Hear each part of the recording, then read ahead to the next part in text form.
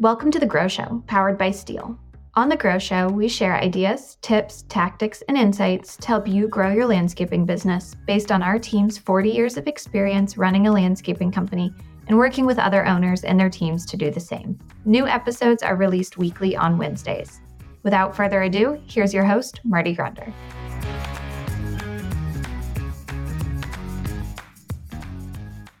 Well, good morning, good afternoon, good evening, wherever the case may be. This is Marty Grunder from Grunder Landscaping Company and the Grow Group, and we are on the Grow Show today with my great friend, the Grow Show powered by Steel, with my great friend from Steel and soon to be yours too, Roger Phelps. Roger, how are you?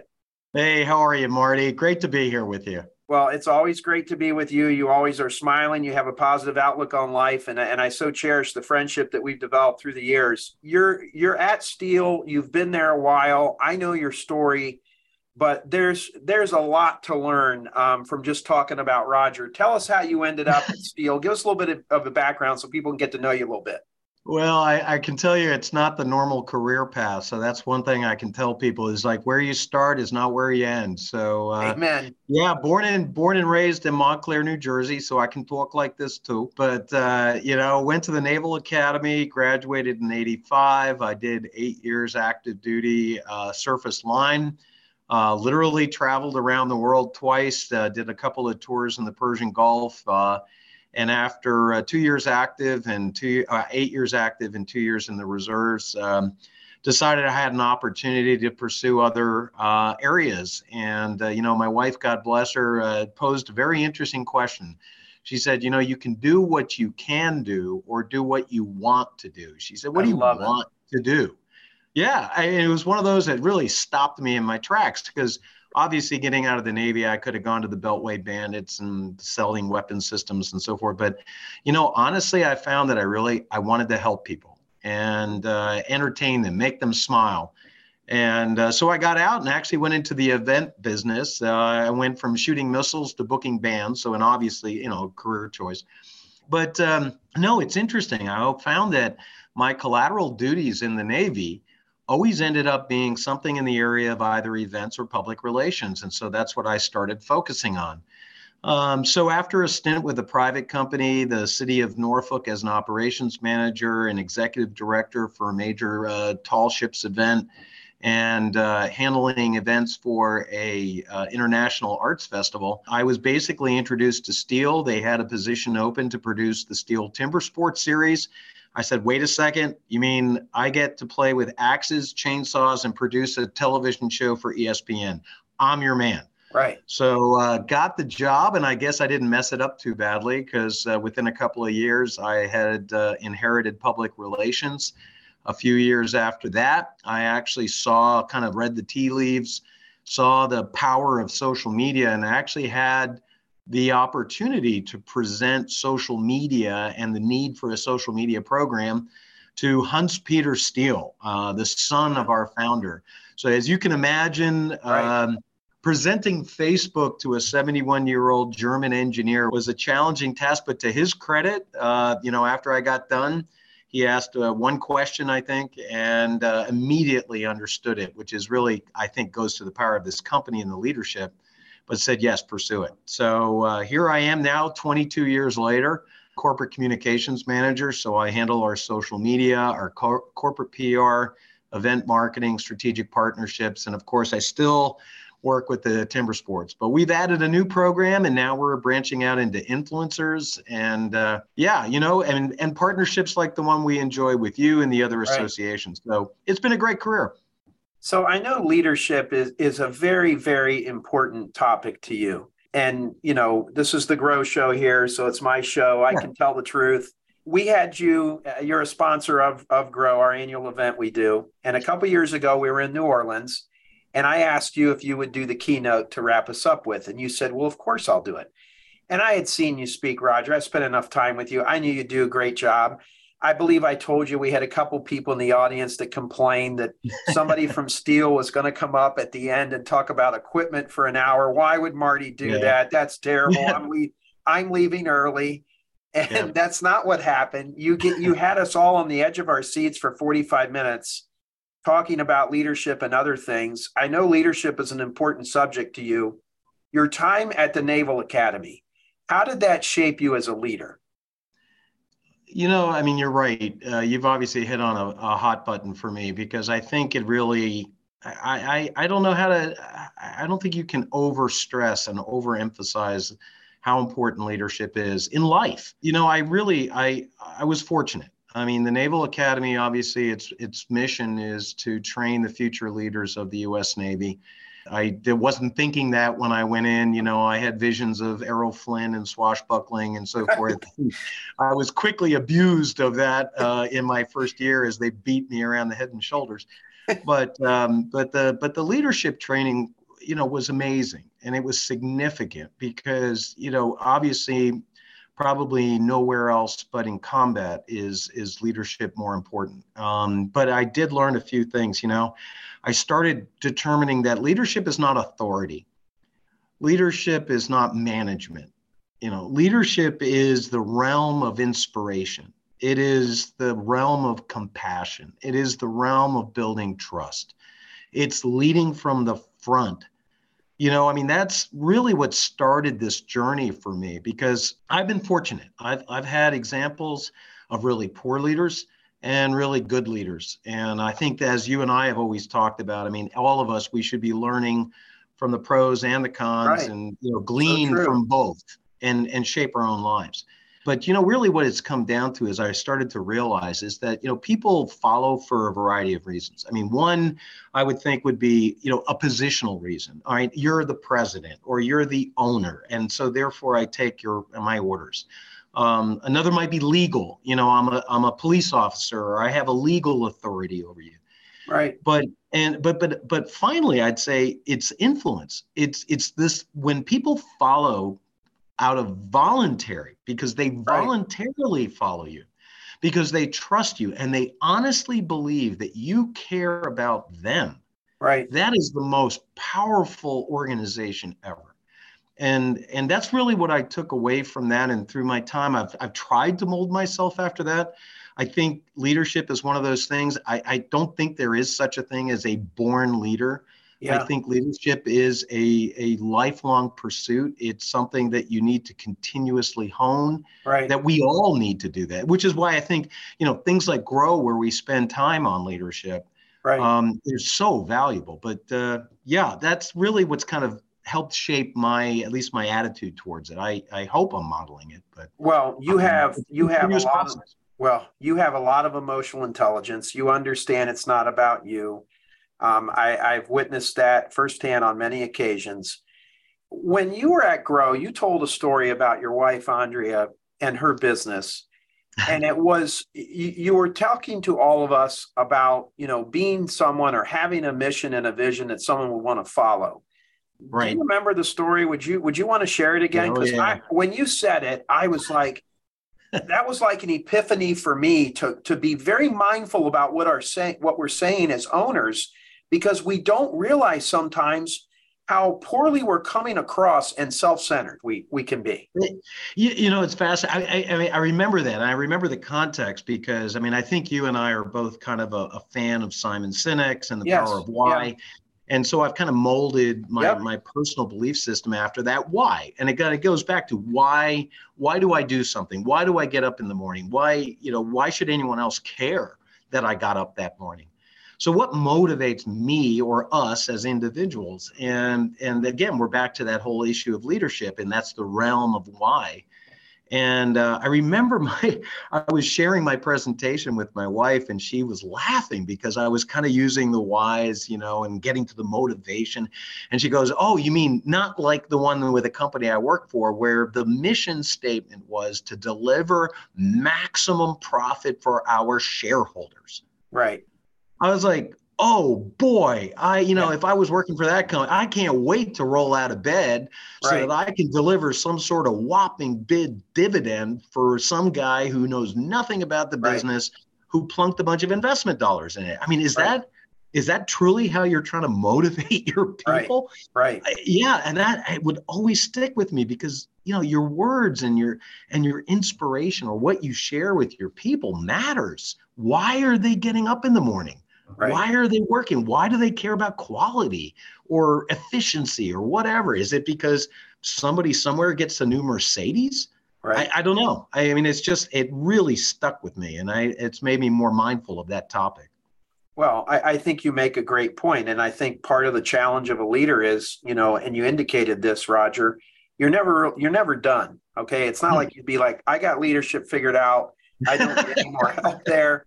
I don't need to read another book. I don't need to listen to anybody. I got it. Well, I think if you start saying that, you obviously ain't got it. Okay. To use poor grammar. Well, complacency kills, man. It Complacency does. kills. Yep.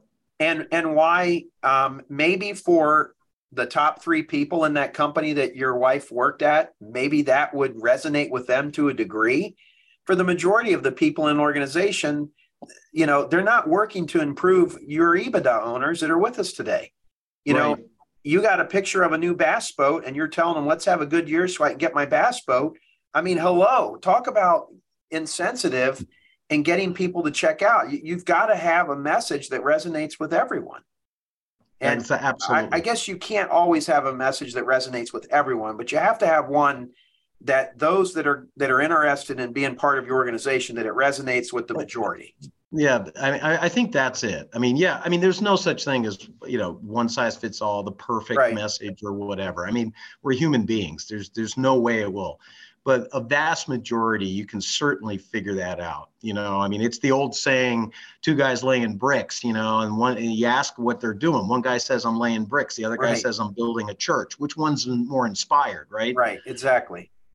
When you look back on your 22 years at Steel, your time in the Naval Academy, the couple other positions you had in between the Naval Academy and joining Steel, what are some mistakes that you made that maybe we could all learn from? I will say this, and this is just a personal philosophy thing. I think all of us are motivated by 2 emotions. That's it: fear and love. A lot of what we do, a lot of the mistakes we make are probably out of a situation where we're afraid of something. Are we afraid of being embarrassed? Are we afraid of failure? Whatever it is. And so I'll start there. I mean, my first division officer tour, I'm 23 years old. I'm straight out of the academy. I'm on a ship. I'm in charge of a 32-man division. 23 years old. Yeah. So, I got multiple millions of dollars worth of equipment you want to talk about intimidation. And so, but out of fear, I felt like I needed to be the smartest guy in the room, and it was my way or the highway. I didn't want to hear from anybody, right? Yeah. So I think that's common. And I was always driving for better and better. Out of the goodness of my heart, I wanted us to continuously improve. And I remember the one day the senior chief pulled me aside. He said, Mr. Phelps, do you realize that every time you give a compliment, it's followed by a but?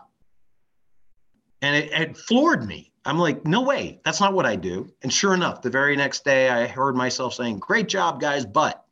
Right. And I was like, yeah. So, I was lacking it. And then understanding that I had great people working for me. I needed to trust them.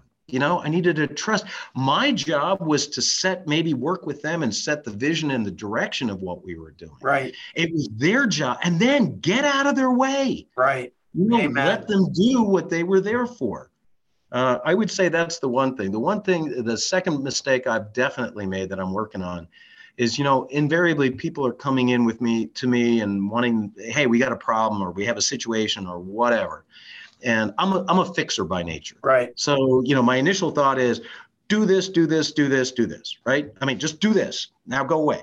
But what I realized is I'm actually training those people to be helpless. Yeah, you're right. You're enabling them.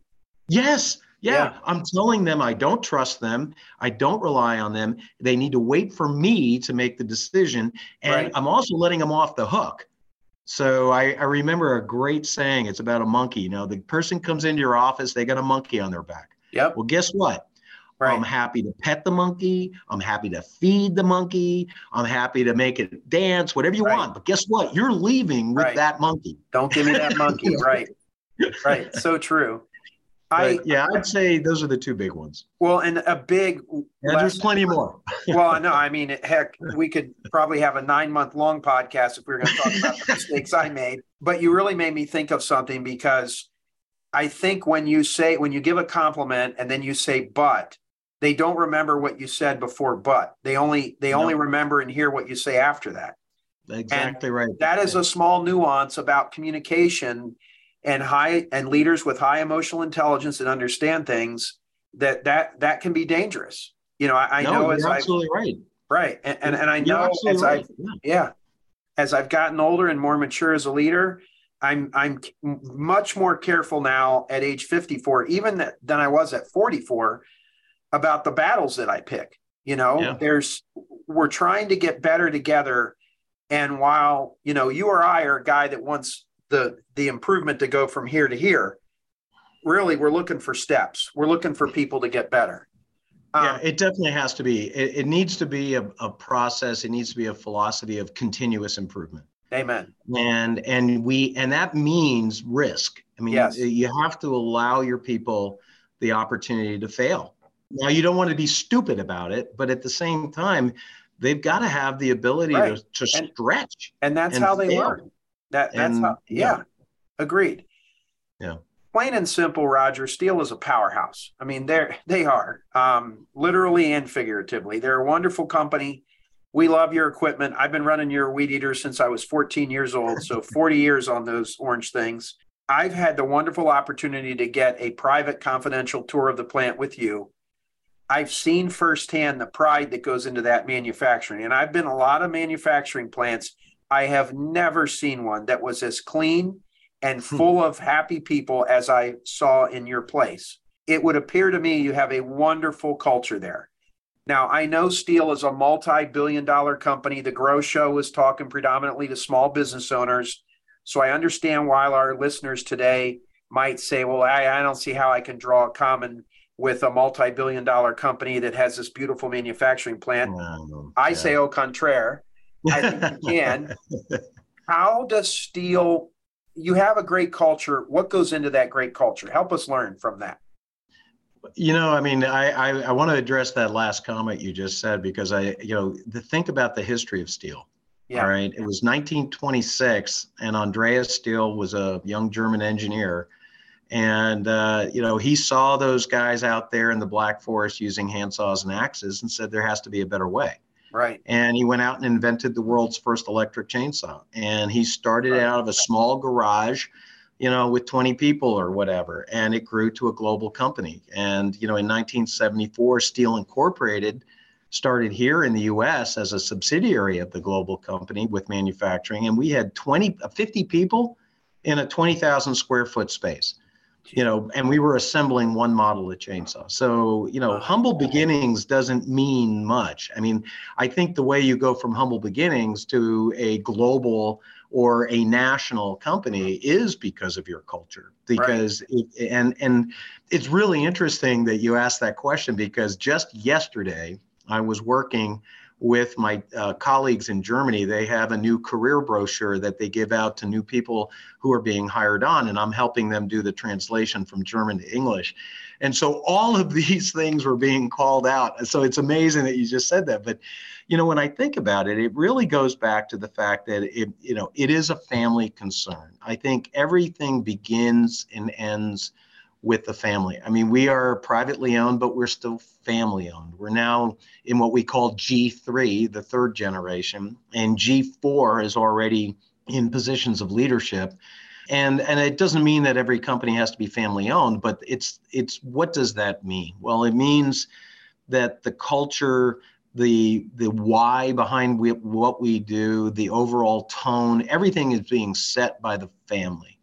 And you set the process up. And when I looked at it, it really is about that everything that we do is rooted with that why of finding a better way to make it easier, safer, more efficient, more effective for our customers to work with and in nature.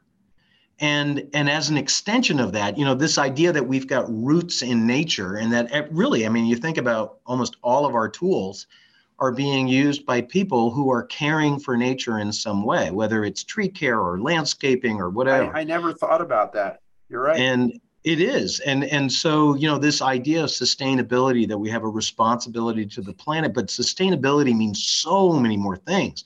I'm on the NALP Sustainability Council now, and we're talking about, sustainability, yes, but it means the continuation of. So there's business sustainability, there's personal sustainability, this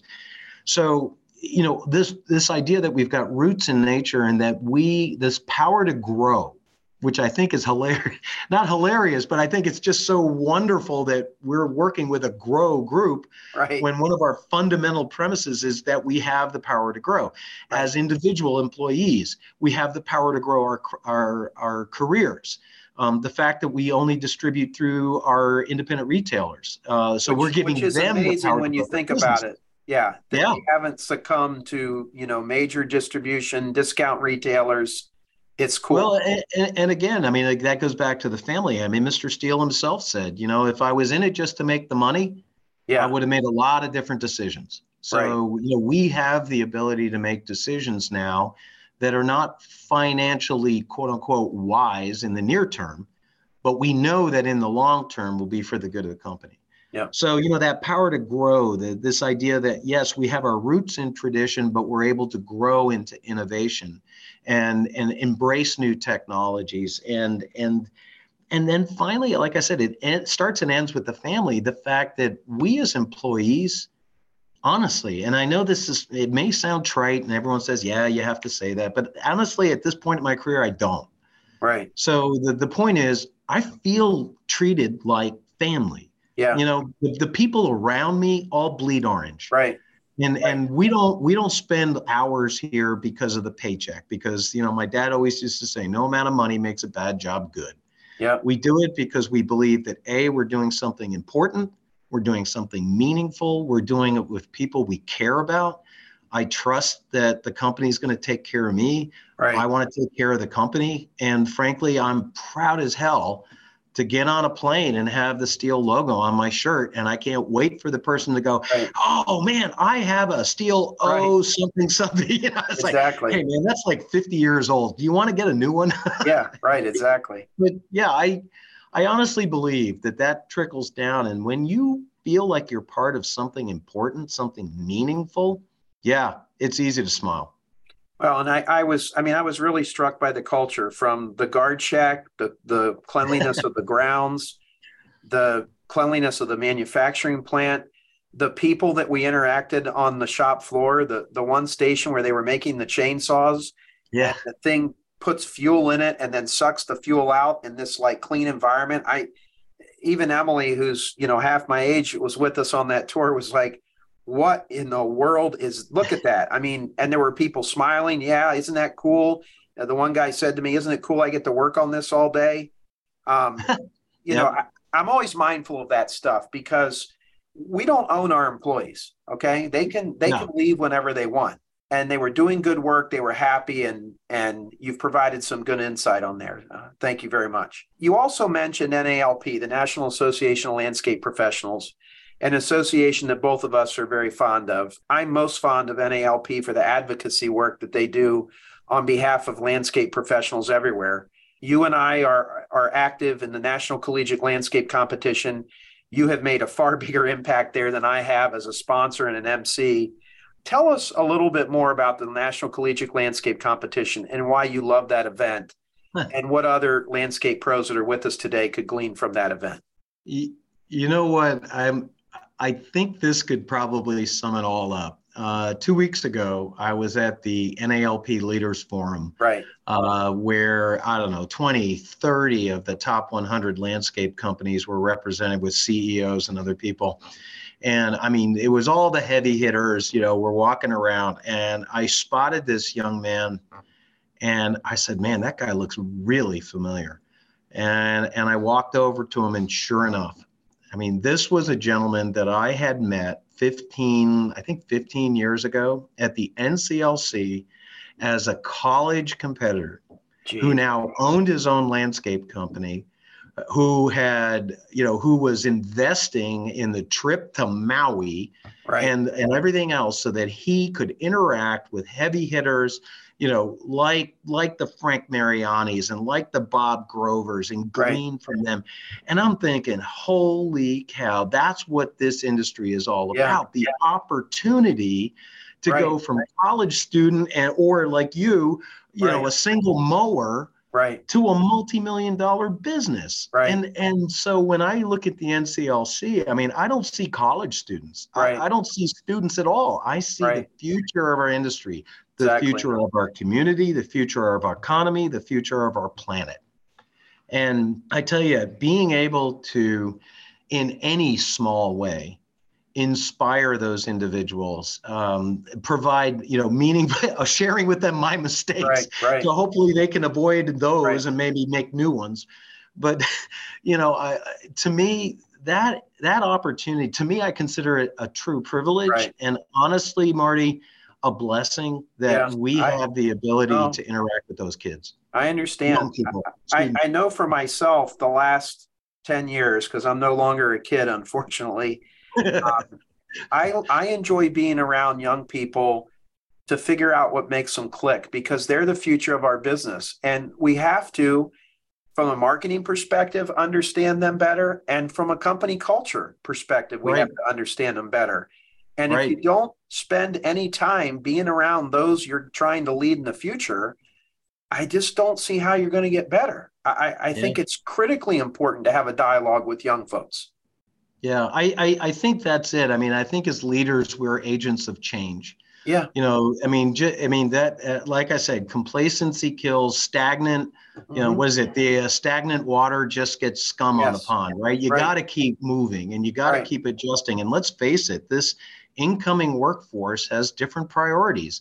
It doesn't mean they don't want to work. I think that it's just that their motivations are slightly different. I mean, we come from a generation where, we kind of lived to work. And they work to live, and they're much more meaning driven than we are. I agree with you. I think. And it doesn't make it right or wrong. It's what it is. And you got to structure a culture that adapts to that. Yeah. And I think that's actually one of the challenges. That's why I love the sessions that you provide, because again, it's like, hey, I've got a very diverse workforce here. I've got everything from boomers all the way down to, somebody who was born before I even want to think about it. I don't, it's like, it seems like 2 days ago. There's kids now that come in here to apply for jobs and they were born in the 2000, they got a 20 in front of their birthday. That's not, But in all seriousness, that again, as a leader, that's the challenge. We've got to figure out how to lead for all of them and frankly, bring them along. So again, I think the opportunity to sit down with these young people and learn that, they want this, they have ideas, it's exciting. And I look forward to more of that. And then obviously inspiring them, or hopefully inspiring them to participate in the association. Because you do. And you're not phony. I mean, I've seen you. You remember people and you single them out in a good way, and you make connections and you're making an impact. We got a few more minutes here on the Grow Show with Roger Phelps from Steel Corporation. The future for steel. I know that they have evolved into a tremendous amount of battery operated equipment. As a side commercial, I truly believe every man in the world should have a battery-operated steel chainsaw in their garage. We had a windstorm come through, and I had some small limbs come down, and I took my battery-operated chainsaw out. I didn't have to worry about having fuel or two-cycle or anything. I put on all my safety equipment, my chaps, my helmet, and I went out, and that thing, boom, boom, boom, boom, boom. That's my favorite steel tool. But here at the company, we're gradually outfitting all of our maintenance crews with Steel's battery-operated equipment. We have a tremendous amount of your gas-operated equipment. But let's talk a little bit about where is the industry going with handheld equipment And I really want you to touch on battery and maybe dispel some of the misnomers that folks may have on it. Yeah, I think, battery, and in fact, I enjoy that. Last year, I think at the Grow Conference, we had a session. We'll be doing more of that as well in the future. Right. But, I think when I think about the future of the company, I mean, yes, it really is both. I mean, I think we all know how important gas and everything has a place. So I would say that our future really involves a responsible approach to the power that's being used, whether that's gas and making it more fuel efficient, making it less emission, making it lower noise to address those sustainability concerns, and as well as battery. Because let's face it, I mean, the battery technology is definitely improving, but I'm not going to sit here and say that it's some sort of panacea and that everything has been solved. Right. There are some real challenges, but at the same time, there's some real advantages. And so I'd say, in addition to the technology of the batteries, where the run times are improving, the charging times are being shortened, the charging solutions are improving, the way the batteries communicate with the tools is improving to ensure you get the maximum flow of energy. The tools themselves, I mean, our brand new 135 line is built right here in Virginia Beach. And it's using fundamentally all the same components as our gas equipment. It's just as powered by a battery unit. The life cycles of the battery are increasing, so the numbers of times that you can charge it increases over time. So, I would say that, that all of that's improving. I would say that right now, for the majority of the tools, you are in fact getting gas comparable performance. The only one, and I'm going to be flat out with everybody, and I don't care what brand you use, but right now the blowers. The blowers are the biggest consumers of energy, and therefore the performance of the blower is not comparable. I mean, it's comparable to a low-end backpack, but it's one of those that it's a little bit challenging. So so really the future of our future is not just the products, but it's creating calculators, creating resources and tools that a landscaper such as yourself can go in and say, hey, look, this is my operation now. I want to go battery. What's the comparable tool? If I burn this much gas, how many charges of battery do I need? And what are my options of charging either overnight or in the field? And then how much work can I get out of it? Because everyone's focused on runtime. Of course, I asked someone, well, how long does your unit run on a tank of gas? And I go, I don't know. I run until it's empty and refill it. Well, we need to kind of adjust. But hey, let's face it. You mentioned NALP and the work that Andrew Bray is doing. Andrew Bray is terrific. I mean, we have to. The threat is out there. So I guess the question now for most of your listeners and your landscapers is, do you want to be part of the problem, or wait for the problem to overtake you? Or do you want to get out ahead of it? And I would definitely recommend that everybody at least adopt maybe one crew and learn from that. Our team loves the stuff. I think it's a little bit akin to somebody driving a Prius, in that you feel good using the equipment. You feel like you're doing good. And I appreciate that. I will also tell you, for everyone that's joined us, I have 2 son-in-laws now, Roger, and I am father-in-law of probably the decade. And it's so hard to buy presents. And so I started out with the steel battery powered mower for both of my son-in-laws when they got their first house with my daughters. Then I got them the weed eater. Then I got them the blower. There's a couple other things I have in mind. That little battery operated. The GTA, which are very hard to get. That's killer. Yeah. So anyway, that's a tip there. And I think what you said is right. I mean, in the fall, we have to bring out the big boys, the big steel backpack blowers to move the leaves like we do. But for the majority of the tasks in Dayton, Ohio, from March 15th till about October 1st, the battery operated equipment, and it's all steel here, has performed terrific. The maintenance on them is hardly anything, and they love them. We have some women that work on the crews, and they appreciate the lightweight of some of that stuff. And I just got to tell you, I mean, we're big fans of it. Well, I think most people are finding that, and it has some real advantages too. I mean, when you look at the hedge trimmers, for instance, because an electric motor has higher torque, than a gas powered. You have less chance of bogging down, so you actually get cleaner cuts. I didn't know that. The blades on those hedge trimmers are exactly the same as the gas powered ones, but now it's being powered by an electric motor that can power through the stems. And so, you find advantages like that. Guys go home and their wives or their spouses say, you don't smell like two-cycle fuel anymore. I will say this. I mean, people are focusing on the initial startup cost and it's more expensive.